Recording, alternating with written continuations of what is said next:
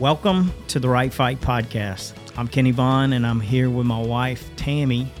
Thank you for having me. Yeah, thanks for being here. And I'm going to just kick this off with throwing myself under the bus here real quickly, because we had some of y'all may know that we're in a lawsuit with the Department of Defense, and it's over whether or not we have the right to put scriptures on products. We made dog tags for the military for 20 plus years, and at their request, a lot of them had their unit logos and a scripture on them or something like that.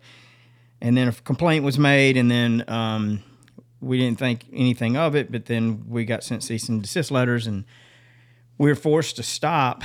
And then we're in this lawsuit trying to get our rights back. But all that said, this week, Monday, we had a hearing in the Eastern District of Texas. We're only about 3 hours from there, normally, unless I'm driving. And so we were going to make the drive up Sunday, spend the evening there, have some meetings, and then come home Monday evening after all our court stuff, our hearing. And on the way, I put the address in, everything right in my truck. But my truck's like, I don't know, 10 years old, 11 years old, whatever it is. I'm like, the GPS isn't that updated. So I'm a little nervous as I'm putting it in there.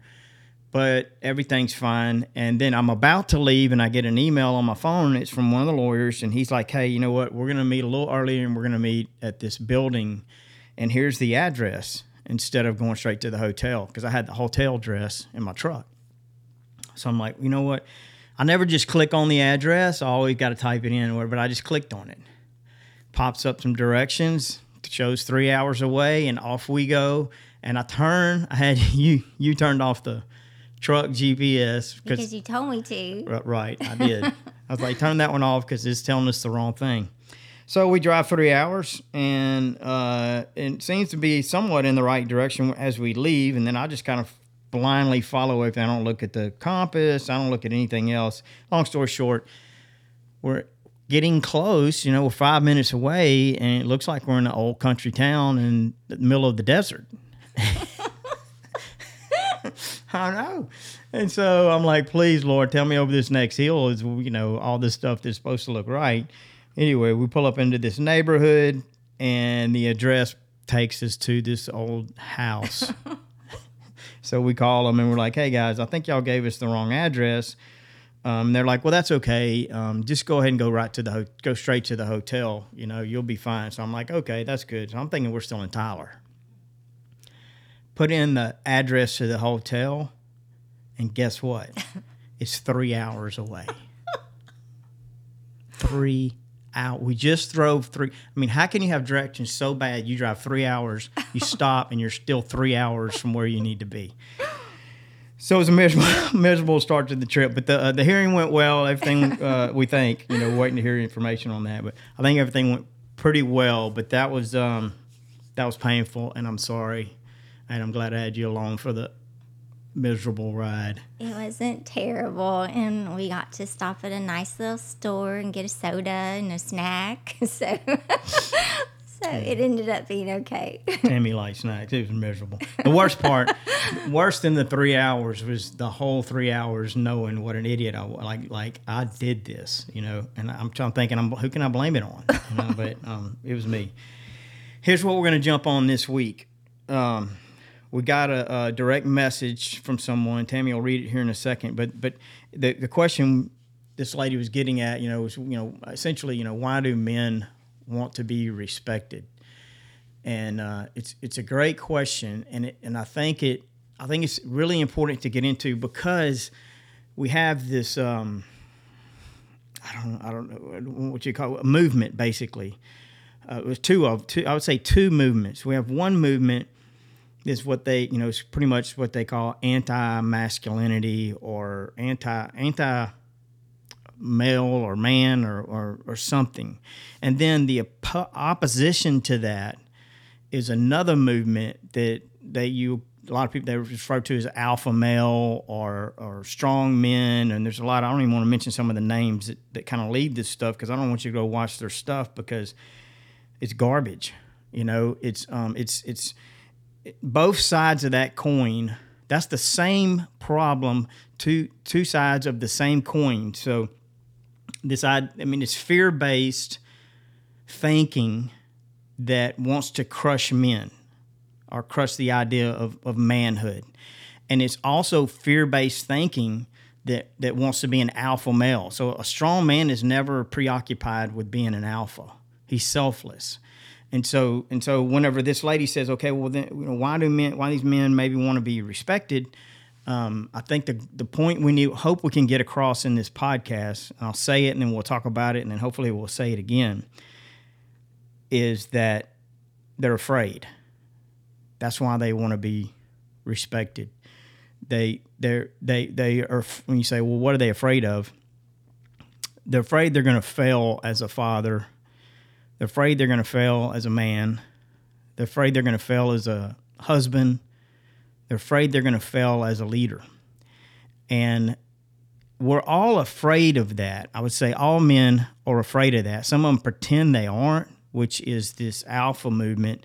They're pretending they aren't afraid, but that is a response to fear. That's obedience to fear. Okay? And then some of them just pretend like they shouldn't be a man. They just just cave in. That's also a response to fear, and that's also obedience to fear. And the solution is neither one of those. The solution is being okay with being afraid, not being okay with being ruled by fear, but being humble enough and strong enough to admit that we're afraid, and then set ourselves aside and be willing to follow the truth, whether we're afraid or not. But what we'll talk about a little bit here is what does that look like? How does that play out? But I think let's start with, it was a direct message actually, and we asked for permission to use it. She said we could. But I just thought she worded it so well, like her statement, her question. So let's read that and then let's pick this apart a little bit. She asks, what does it mean to respect your husband? What respect do husbands want? I've always had so much trouble understanding this. I think I do respect mine, but it seems I can't say anything without him feeling disrespected. Am I supposed to just keep quiet about things that hurt me? He can't take anything without getting angry, and then I feel disrespected. What is this respect that men need so much? Is it obedience? Is it keeping my mouth shut? This is an honest question. Thank you. What an honest question. And what a great question. It's these kind of questions when we ask them and then we dig long enough to get to the answer that can totally change the way we see everything and how we respond to people and how we respond to things. So the first part of the questions, I think, correct me if I miss some of this, because there's something like, as you read that, I'm going, God, we're going to make sure we touch on that and this and that and that. But the first part of the question, I think, was, what is this respect that men want? Okay, so here we go. I don't think it's respect that men want. They call it respect, but I think it's love that men want. And I'm not talking about romantic love. I'm talking about the kind of love that we've talked about in this whole podcast, that does what it believes is best for others without regard for itself. And these 7 things that love is: it's patient, it's kind, it's truthful, it protects. So I think that's what they want. What does that look like? What is what they really want look like? Okay, understand that this man is afraid of failing as a husband. He's afraid of failing as a father. He's afraid of failing in his business. He's afraid of failing in a lot of different things. And you come across something that looks like he's failing, or you have some form of criticism for him, or direction. It's like, I love you, I want to protect you, and I want to tell you the truth. So love is truth, love protects. So I think he wants that, but he's so afraid of failing that what happens, and part of this is the biggest portion of this is the man's problem. I want to say that, not the woman's problem. The man is so afraid and ruled by fear that he's demanding that he be respected instead of facing the truth and dealing with it. So the reason he feels disrespected is, in this woman's case, if she says, hey, I can't even come to him with anything, and have him not say that I'm disrespecting him. And she's saying, I can't tell him the truth. I can't tell him this painful stuff. How am I supposed to resolve anything if I can't come to him with this? Well, so why is he feeling this? Because when you come to him with that, if he's completely ruled by fear, and assuming you're doing this somewhat kindly, you can get out of balance. Women can nag or just be, impossible. But assuming you're doing this with some kind of balance, his problem is that he receives that. If he's ruled by fear, he's going to, and even if he's not, he's going to originally receive that. I feel this all the time. My first thought is, I'm trying so hard, and you're saying I'm failing. It's like you're bringing that up because you think it's. Hopefully, you're bringing it up from the pure heart and for the right reasons. But to me, it's an attack on me and my fears of failing, and I'm trying so hard and doing the best that I can, and basically you're saying it's not good enough. And so from that, he said he wants you to just respect him, and you're saying, what is this respect? Well, he doesn't know, and you don't know. There is no it to what this respect is. It essentially, she goes on and says, is it just obedience? Because if you're just going to blindly respect someone, that's what it is. It's just obedience. But obedience is not, it's not love to obey a lie. And it's not love to just be obedient to someone's anger and they're lashing out because they claim that you're disrespecting them. And so if you're just, here's what happens. If you're just obedient, as she mentioned, then you never question him anymore. And when you never question him anymore, you know what? Over time, what he realizes is that he's not loved. Because if you loved him, you want what's best for him. You're going to protect him. And part of protecting him means questioning him. But how do you question someone who's so afraid that every time you question them, they come unwound and they just demand respect? And that's what becomes this somewhat impossible part to deal with. But how do you do that? And this is, in responding to her, this is what I told her, and I hope this will help you. But first of all, if it's the woman, and this isn't just men and women, this is everybody. Like, we're all the same. The greatest commandment isn't to love and respect. God didn't give us the commandment of love and respect. He gave us the commandment to love one another as he loved us. So the commandment is love. So we're all like this. We all want the same thing. But I would say the first thing you need to do if you realize that your husband is like this, and listen, the more fear-ruled a man is, and I've been this, and I still am this sometimes, just for clarity, the more respect he will demand. Because he's most afraid of you suggesting that he's failing at what he's most afraid of failing at. So he just demands respect, and he's not going to deal with anything you have to say because he has no defense for it, and he just can't possibly deal with that. So the more afraid he is, the more respect he's going to demand. The stronger he is, the less fear-ruled he is. Doesn't mean he doesn't feel all these fears, but the more selfless he is, the less respect he's going to demand. Hopefully he doesn't demand that you respect him at all. Like, no one should demand that they be respected. I mean, if I demand that you respect me and you respect me because I demanded it, it's not even respect. It's just obedience. And it's obedience, it's selfish obedience. It's not godly, loving, truthful obedience. So it just makes a bigger problem, doesn't make a solution.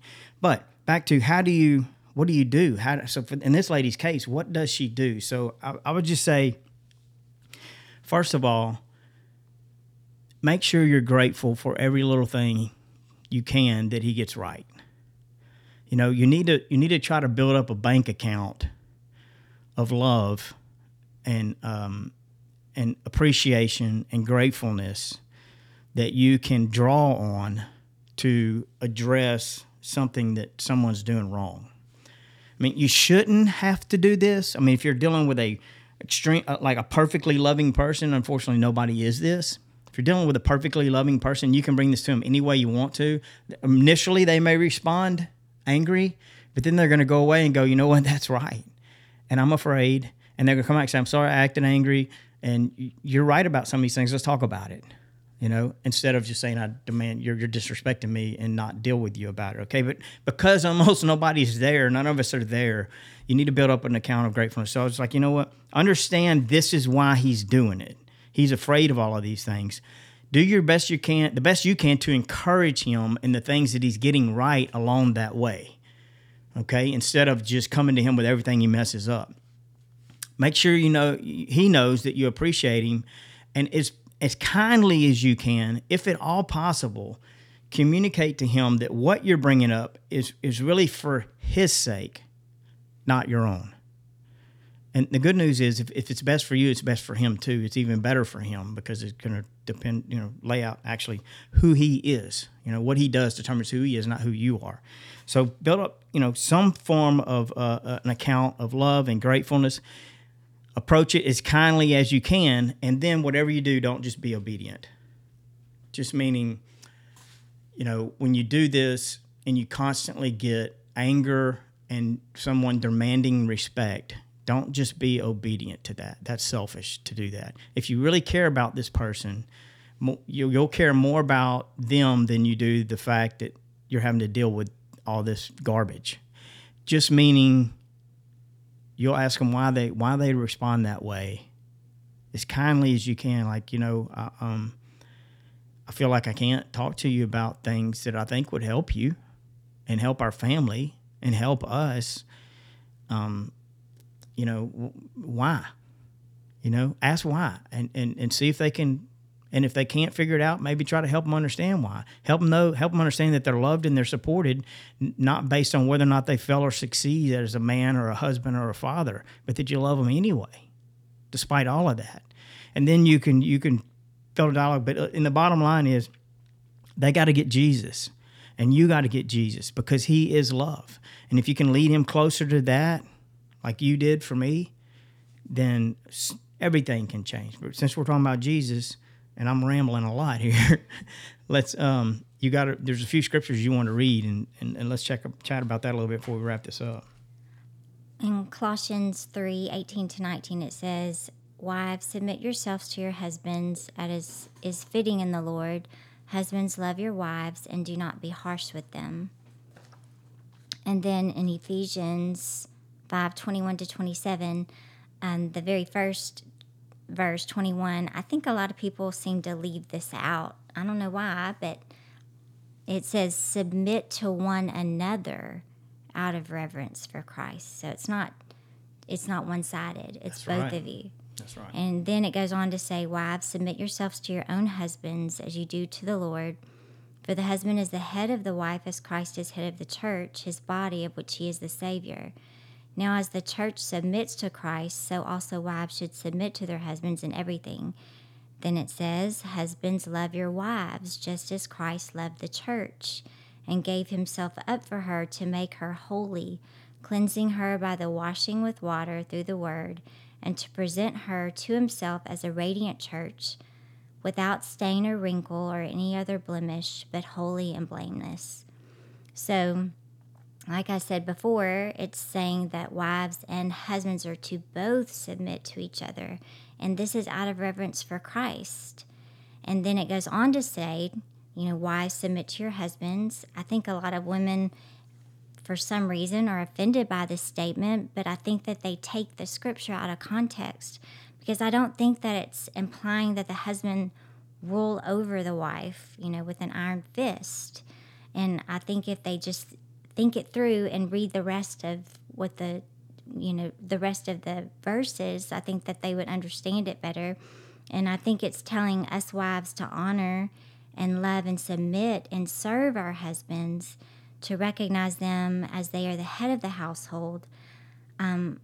You're obviously the stronger of us, the stronger sex, of course. You're my protector.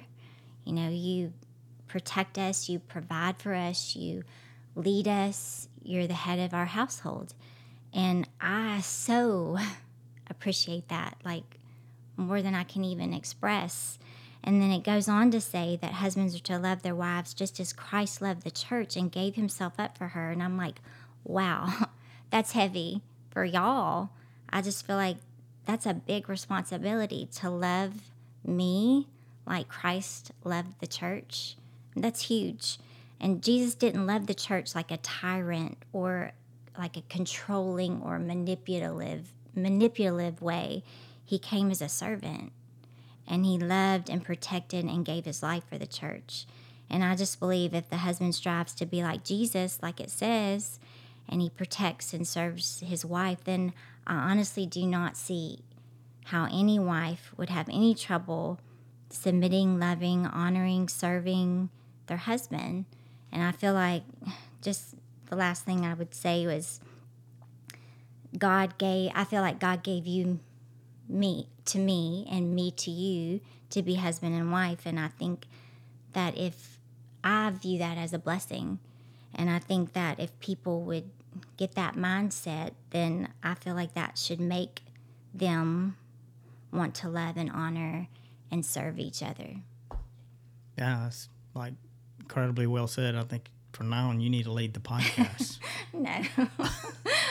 I'm tired of hearing myself talk, especially whenever this kind of stuff coming. I want to clarify this real quick. I think so then the question is why is this other dynamic taking place?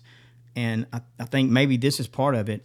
And the men may have started the problem in that a man, if he's not careful, he'll read what you just read. There's a part that's written to him, and there's a part that's written to the woman. Right. And he'll read the part that's written to the woman for his own sake. Yeah. And so now he wants his wife he's preoccupied with making sure his wife submits.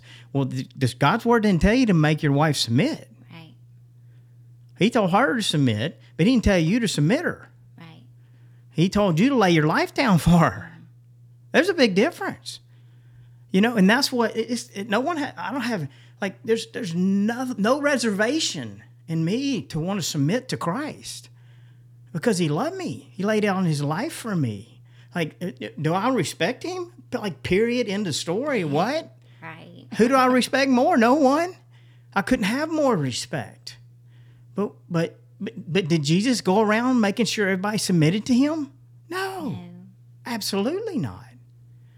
And so the man kind of, I think, I'm picking on the guys because I'm a guy, but man,